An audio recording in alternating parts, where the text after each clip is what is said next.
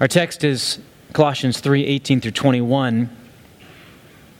As I was studying this text this past week, I was thinking about this, that some passages of the Bible are so countercultural, they so rub cross-grain to the way that we tend to think, they so confront our own mindset, that they make us choose. Will we accept this as the authoritative Word of God to us, or will we submit this to our own preferences? There are some passages of Scripture that are so countercultural, they so conflict with the way we tend to think, that we are actually forced to say, God, are you authoritative? Is this your word, and will I submit myself to it? Or will I submit your word to my opinions? This is a passage like that. It goes so contrary to the way we think and to what our culture proclaims to us. And one of the things that makes it so is not only what it says to do. Wives, submit to your husbands. Husbands, love your wives. Children, obey your parents. But it's also how specific it is. It's one thing to read this command to love one another. Okay, Jesus said in response to the question, what is the greatest commandment? He said this. Well, here it is.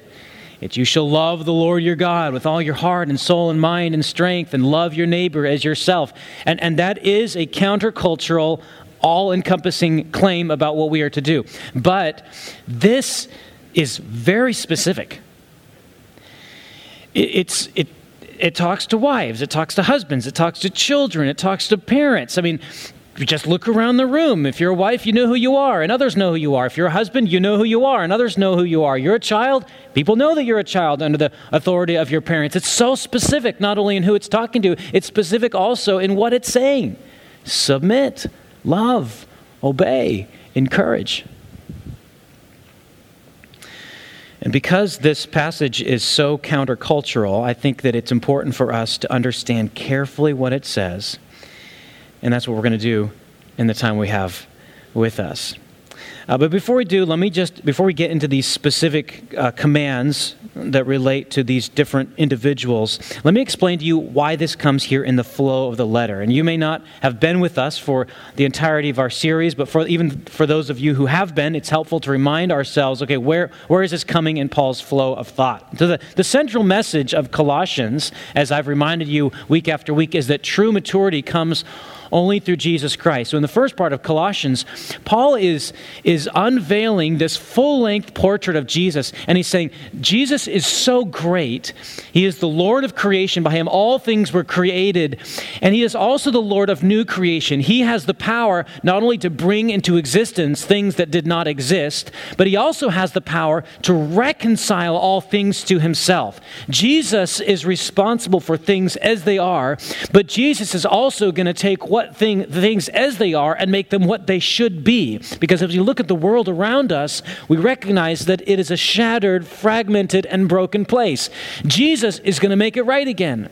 And right now, Jesus is bringing people who are far from God, and by the blood of his cross, he's bringing them to a right relationship with God. That's what Jesus is doing right now. That's what Jesus is doing in our world today through the preaching of his word. So Paul is exalting Christ as the Lord of creation, and then he's presenting Jesus as the only way in which true fulfillment can be found. So if this is who Jesus is, if he is so great, if he has such power, why would you seek for maturity in any other place?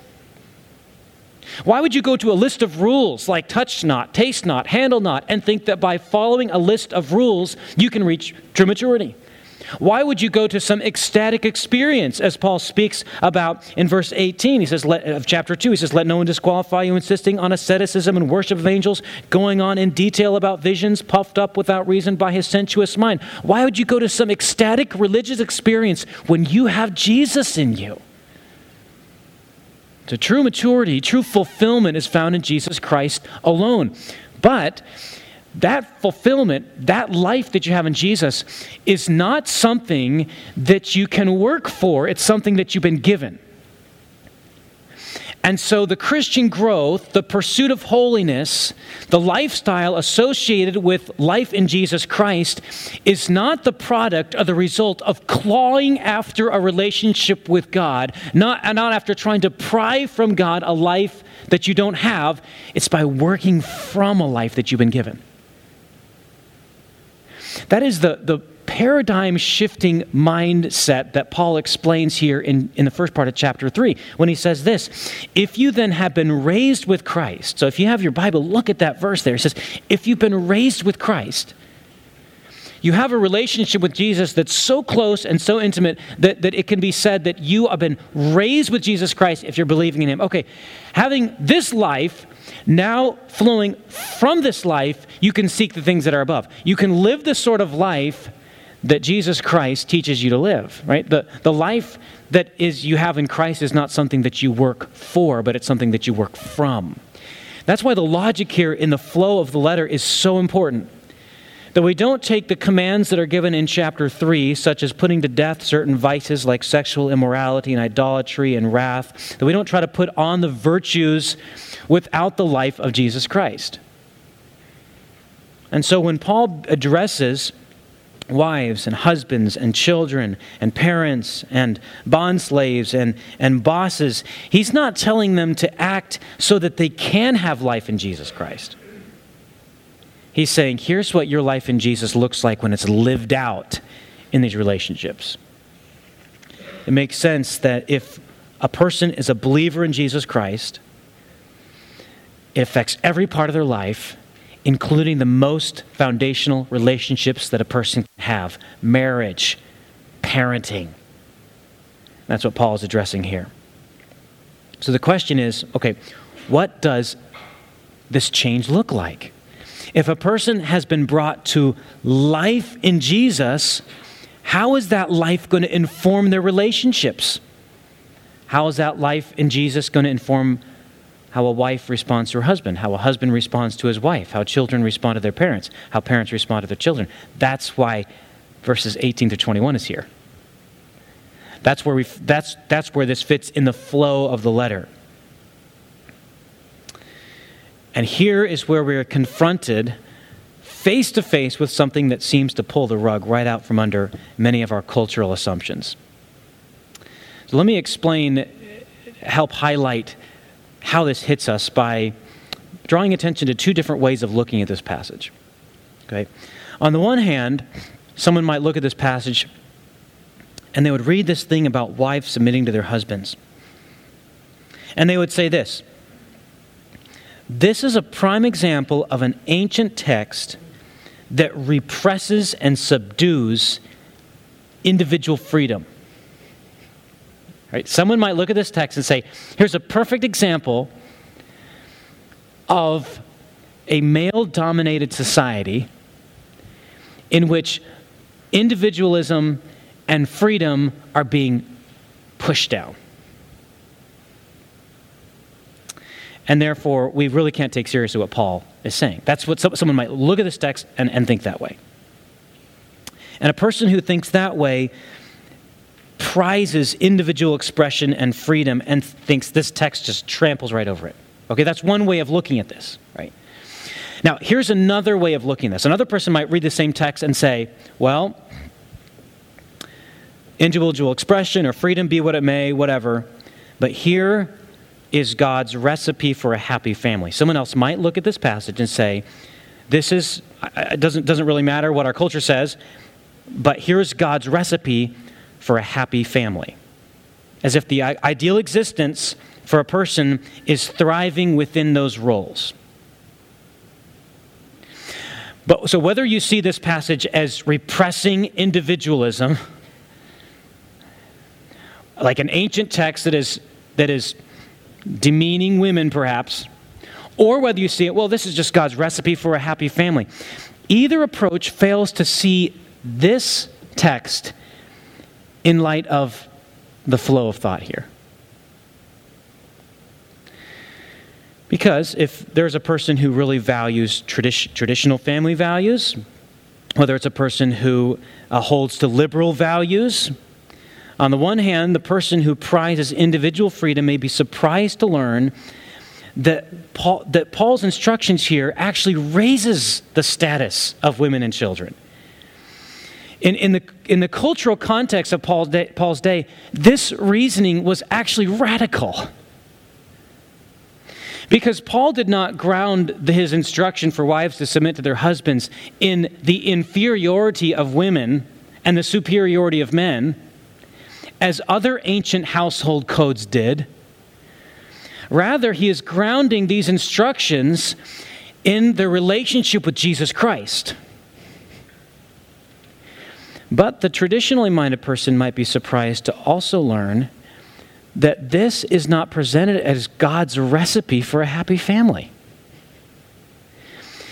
This is presented as the outflow of a person's relationship with Jesus, whether or not it results in a happy family. Well, how do we know this? Why? Because Jesus said, "I've come not to bring peace, but a sword." In the Gospels, we have this astonishing statement that Jesus says, "I have come to set a man against a father and a daughter against her mother, and a person's enemies will be those of his own household," which tells us this: God is interested in something more important for you than having a happy family. This is not a recipe for a happy family. Neither is this repression of individual expression. Rather, this is what happens when the life of Jesus so takes a person and impacts every part of that person's life, including the way in which God has put them into society as a wife or as a husband or as a child or as a parent. The thing that is dominant here is not individual expression nor a traditional family unit. The thing that is dominant is Jesus Christ and His being Lord. That's why Paul said earlier in this book, the very crux of this book is, as you have received Christ Jesus the Lord, so walk in Him, right? Here's what should dominate all of our thinking. Jesus Christ is the Lord of my life, and living with Jesus as Lord impacts every area of my life. So on the one hand, if you think that self-expression and individual liberty is everything, you'll be disappointed by this passage. If you think that traditional family unit is everything, you'll be disappointed by this passage. But if your heart has been so captured by the love of Christ, you'll see this is exactly the way a person who loves Jesus wants to live. And so the main question that we need to ask here as we deal with this passage is this: how do people who have been raised with Christ, because verse 1 of chapter 3 says, if you have been raised with Christ, how do people who have been raised with Christ live their family lives? Or to condense that question a little more, let's put it this way: what does a Christ-centered family look like? What does a Christ-centered family look like? And so the four parts of the sermon will answer that question as they relate to the different individuals that are addressed here. What does a Christ-centered family look like? So first of all, in a Christ-centered family, the wife submits to her husband, because it says here, wives, submit to your husbands as is fitting in the Lord. Now we may ask the question here, wow, is this really that important? Like, is this maybe just some obscure passage about the relationship of wives to husbands that we don't find anywhere else in the New Testament? But actually, this is a prominent theme that we find throughout the New Testament. In Ephesians 5, verse 24, Paul writes also, wives should submit in everything to their husbands. In Titus chapter 2, verse 5, Titus is telling that the older women in the church should teach younger women to be submissive to their own husbands. Peter, so this is not restricted to just Paul. Paul wrote Ephesians and Titus as well as Colossians. But Peter, in his letter, he said, likewise, wives, be subject to your own husbands. And also in verse 22 of chapter 3, he's referring to the women of old, the holy women who hoped in God, used to adorn themselves by submitting to their own husbands. So this comes up again and again in the New Testament. Not some obscure passage here, but it is an important theme about the relationship of wives to their husbands. So what I want to look at under this heading, as a wife submits to her husband, is what this doesn't mean. what it does mean, why it's glorious, and how it's possible. So in a Christ-centered family, a wife submits to her husband. First of all, I think you need to understand what it doesn't mean. Because a woman might look at this and she says, well, if that's what it says, I want nothing to do with it, and yet doesn't understand what this word submitting actually means. Let me just give you 5 things that this submission does not mean. First of all, it does not mean that a woman can have no opinion. Aren't you glad for that, ladies? Submitting to your husband doesn't mean that you can't have an opinion that, okay, I don't have any thoughts in my head. I'm just a submitter, whatever you want. That's not what this means at all.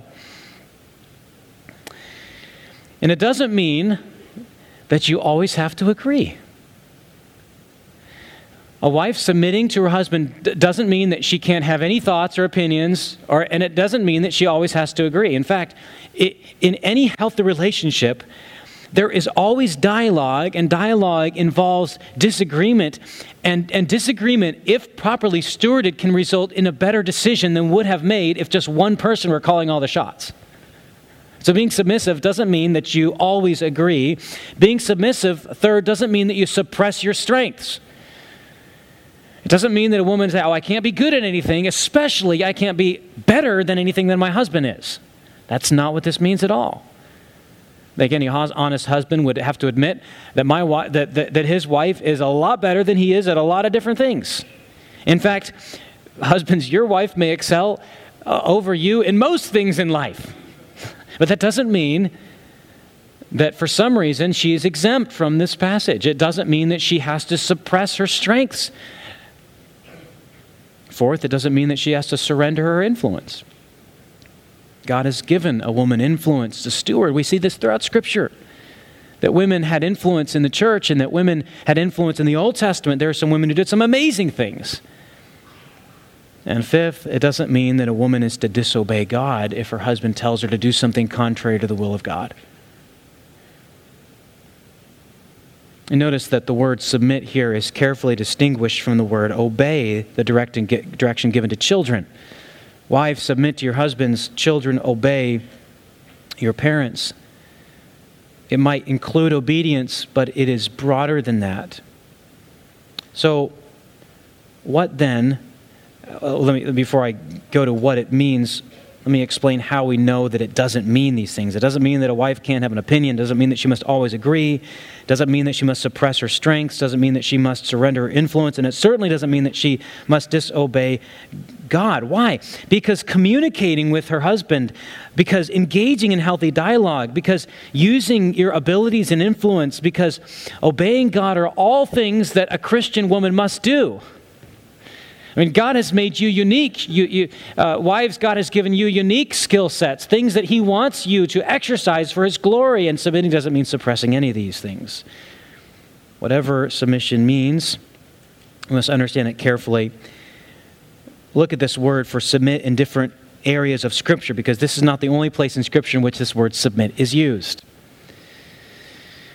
This word submit is used to describe the responsibility of believers in society to the government. Believers are to submit to their governing authorities. We find this in Romans chapter 13 and Titus chapter 3. Believers are to submit to God. We find this in James chapter 4, verse 7.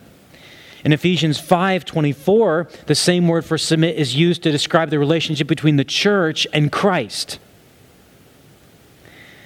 And the younger to the elder in 1 Peter chapter 5, verse 5. But I'm going to list a couple surprising ways in which this word submit is used.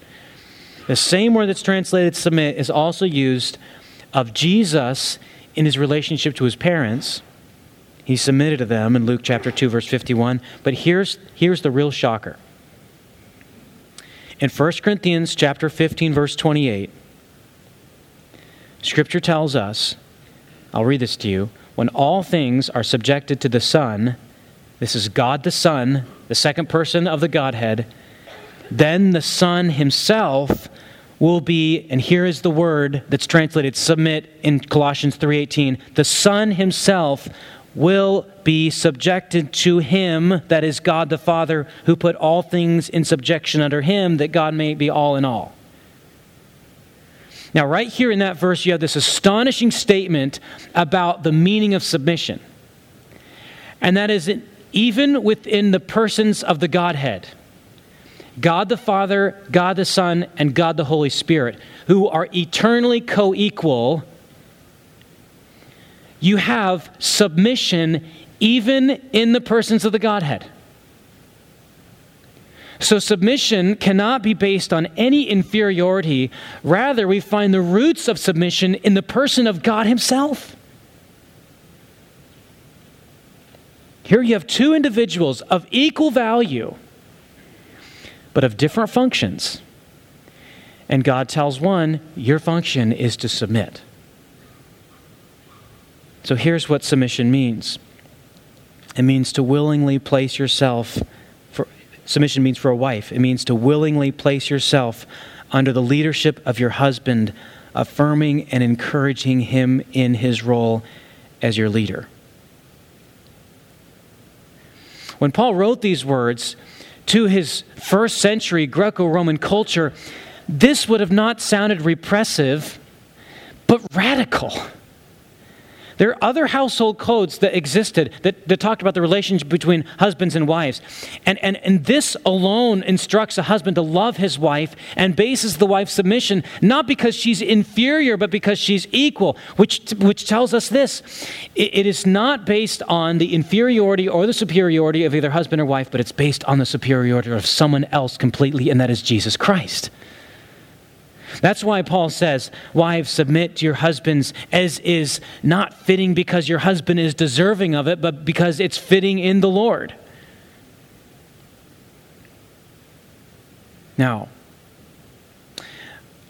as I described to you what submission is not, I said, here are 5 things submission is not. Some of you women are like, I'm so glad, so relieved to hear that. Right? But I didn't hear any major sighs of relief when I told you what submission was. Because it still doesn't make it easy.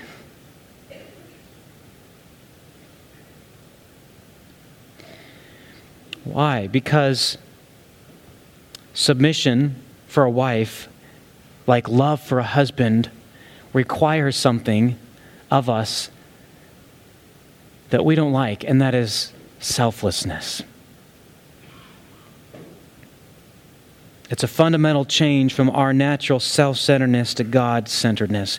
And that's why I stress that the flow of this passage is all important. Right? This submission of a wife springs from her relationship with Jesus Christ. If you then have been raised with Christ, you've been given a new life in Christ, that's what allows you to live in this way. The thing that motivates and empowers a wife's submission to her husband is not, my husband deserves it, because he might not. Nor is it this, my family deserves it, because it might not. The thing that empowers and motivates a wife's submission to her husband is this, Jesus deserves it, because he does. Because only Jesus displayed that radical selflessness that is required for a wife as is fitting in the Lord. But this is actually what makes submission glorious. And there are 2 considerations here. And let me speak to the wives here now. How can this submission possibly be a glorious thing? First of all, because it is a way, and a unique way, that you can display the relationship of the church to Christ. We take this from Ephesians chapter 5. That tells wives to submit themselves to their husbands even as the church submits to Christ. There is a unique and unparalleled way in which a married couple can display this radically selfless, exclusive devotion that Christ displayed toward the church and the church to Christ in a way that no one else can display. This is possible only because of Christ. It is informed and motivated by Christ. And that makes it glorious. And second, It's a way you can uniquely display the relationship of Christ to God. The passage I read earlier refers in 1 Corinthians 15 refers to the fact that Christ, the co-equal with God the Father, God the Son, yet in his function as God the Son, is subject to God the Father. And therein you can display the glory of the Trinity, which tells us that our roles in the family, the relationship between husband and wife, between a wife and husband and children and parents, it's so much more than just the family. This is about the glory of God. This is about something that eternally transcends us as individuals, and it calls for us to submit ourselves to Jesus Christ as Lord so we can glorify him as he instructs us. So in a Christ-centered family, the wife submits to her husband. Second, in a Christ-centered family, the husband loves his wife. So verse 19, husbands, love your wives and do not be harsh with them. It's easy for us to look at the command to the wives and say, well, that's really countercultural, and then look at the command to the husband and say, well, that really makes sense. Because in this day, it was countercultural, and it still is countercultural when I explain exactly what is meant by love. So, as with the wife's responsibility toward a husband, let me explain what this love is, what it's not, and what motivates it. If love seems easy and submit seems hard, we need to understand exactly what love is. And so to get the fuller picture of this, let's turn to Ephesians chapter 5.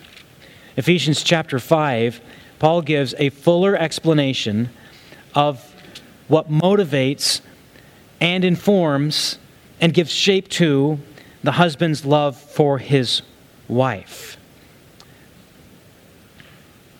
Ephesians chapter 5, verse 25, Paul writes this, husbands, love your wives. End of sentence? No. How? To what extent? To what degree? Here's how. As Christ loved the church.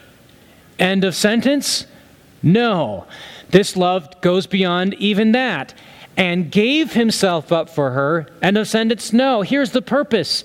That he might sanctify her, having cleansed her by the washing of water with the word, so that he might present the church to himself without splendor, without spot or wrinkle or any such thing, that she might be holy and without blemish. Feeling overwhelmed yet, husbands?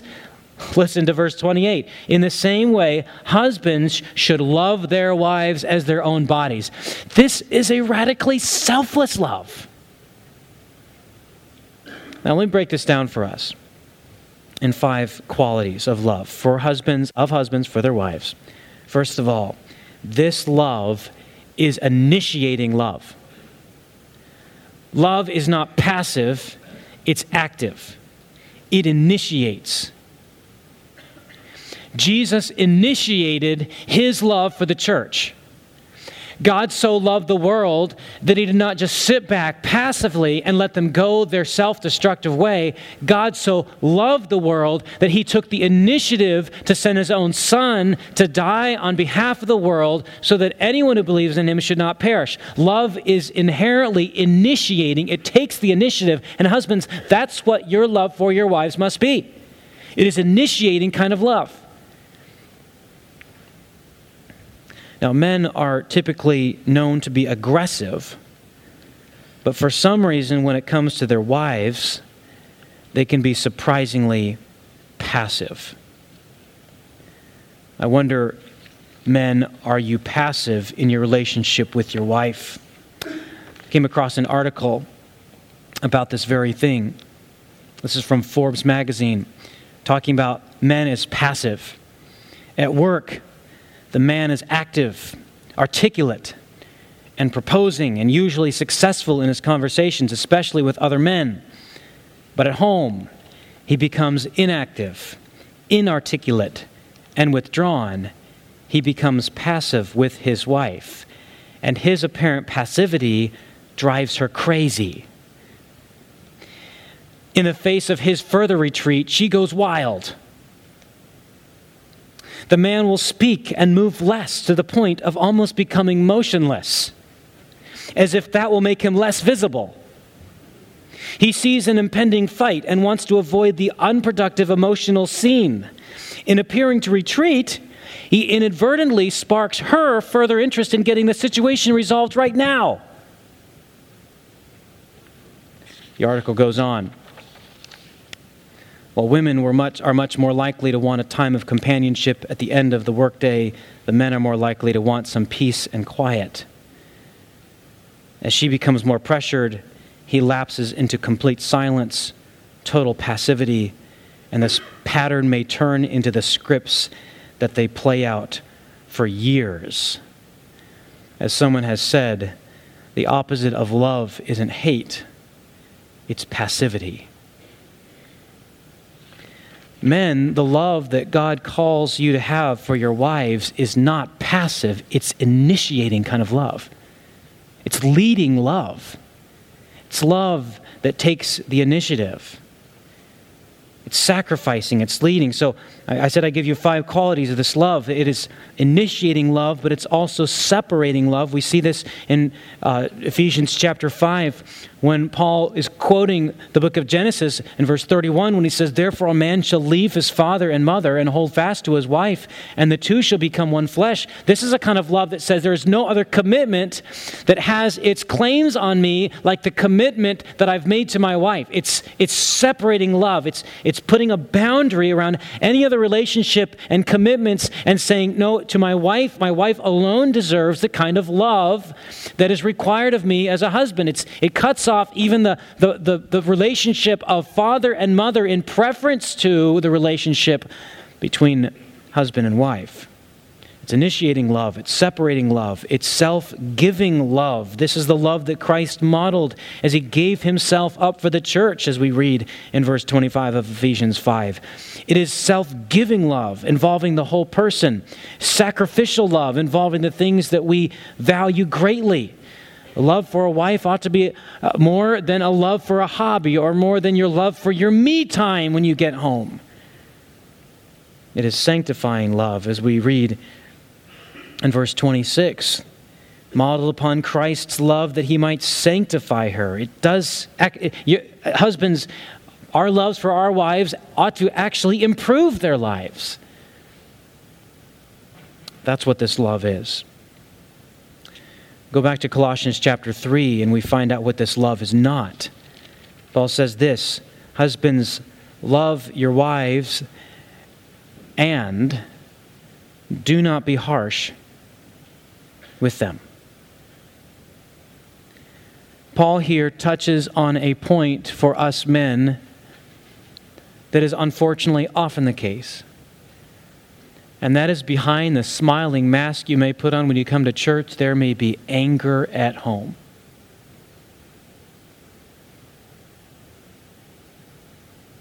Words of harshness and bitterness, demeaning words, words that are crushing, words that are hostile. A man whose life has been transformed by the self-giving love of Jesus Christ abandons anger in his relationship with his wife. Why? Because Jesus died for him and loved him. Men, our ability to love our wives is dependent on our understanding of how much Christ loved and sacrificed for us. This is what it means to set your minds on the things above and to realize that the true man, real masculinity is the kind of masculinity and manliness that was demonstrated by Jesus as he loved and gave himself and sacrificed himself. This is the kind of love that men ought to have for their wives. And men, this is the kind of love that we must have for our wives. But what could possibly motivate this love? Again, it is not conditioned upon the lovability of your wife. It is not conditioned on whether, well, wife, you're not submitting like this says, so I'm not going to love like this. No, this is because of Jesus. It is Jesus who informs and motivates the love of a husband for his wife. Husbands, that's why we must know and understand the love of Christ, why we must immerse our minds and hearts in it, bathe in it, let ourselves be shaped and softened by it so that we could love our wives as we should. A self-centered family, husbands love wives. Wives submit to husbands.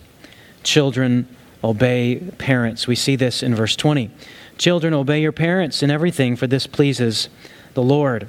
I told you that the commands, the instructions that are given to wives, they were radically countercultural in Paul's day. They raised the status and the dignity of women, that the command to husbands are countercultural in Paul's day. And so is this command to children. Well, think about it. Paul is writing a letter that is meant to be read in a church, and in reading that letter, he expects that children will listen to it and understand what he's saying. Like, children are not just non-humans, non-people, but they're actually active participants in the church. Like, they were there, able to receive instruction, able to listen and understand. See, this is radically counterculture in Paul's day. He expected them to hear. He expected them to be in church. He valued them enough to speak to them directly. And he realized that even young children can live out their relationship with Christ. And this has implication for children, obviously, which is to obey. But this also holds implication for parents. Because parents are listening to this command that children are to obey. What does this mean for parents then? The primary application is for children. But for parents, it means that we should expect and enforce obedience. It means that we should give commands that may be obeyed. It means to enforce the commands that are given. Someone has said, if we love our children too much to require them to do what is right, then we have not really loved them enough. Any parenting technique that gives your child permission to disobey is harmful to your children. And the motivation again for this goes back to Jesus Christ. Children, obey your parents in everything, for this pleases the Lord. We'll move on finally to the responsibility of fathers. The word translated fathers could be translated parents, but it refers probably most especially to fathers. In a Christ-centered family, wives submit to their husbands, husbands love their wives, children obey their parents, and parents, to put it positively, encourage and not discourage their children. And here, parents, in particular fathers, are confronted with their tendency to have high expectations and enforce those with harshness and anger. And the combination of harsh words and distance and apathy toward children can produce this fatal combination, lest they become discouraged. I wonder, fathers, parents, do you seek to encourage your children? Or do your words with your kids and your attitude to your kids tend to deflate and discourage them? Is reflective of our self-centeredness to give a command, become irritated when it's not fulfilled, to expect things that are unreasonable, or to give expectations and inconsistently enforce them. This is guaranteed to produce resentment and bitterness.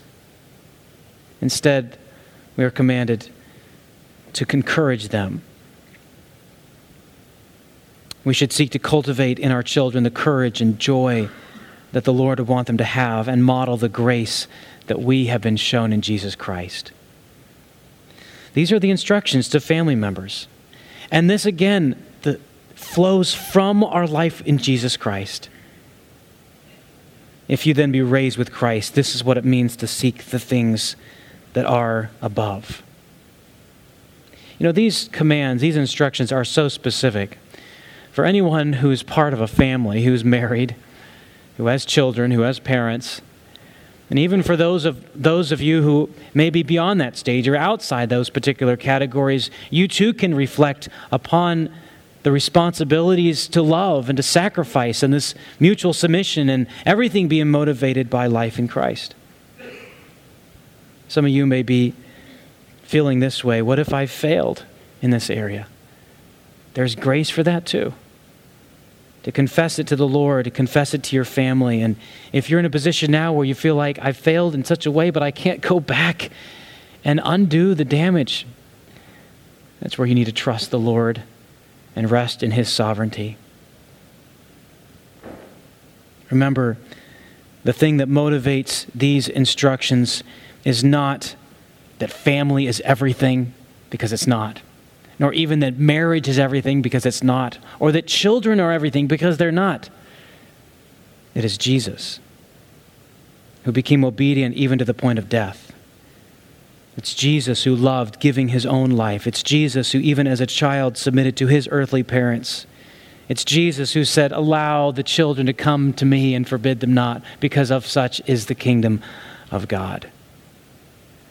A Christ-centered family is a family that lives like this. That out of everything they do draws from the strength and life that is to be found in Christ. Let's bow our heads and we'll pray to the Lord.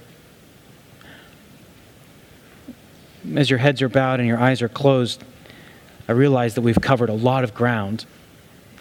Any one of these relationships could be dealt with an entire sermon. And yet there's something here for everyone to consider carefully as they apply them to their lives. And as your heads are bowed and your eyes are closed, I want to speak directly to each group of individuals that are named here. I'll suggest something that you do in application to this. Wives,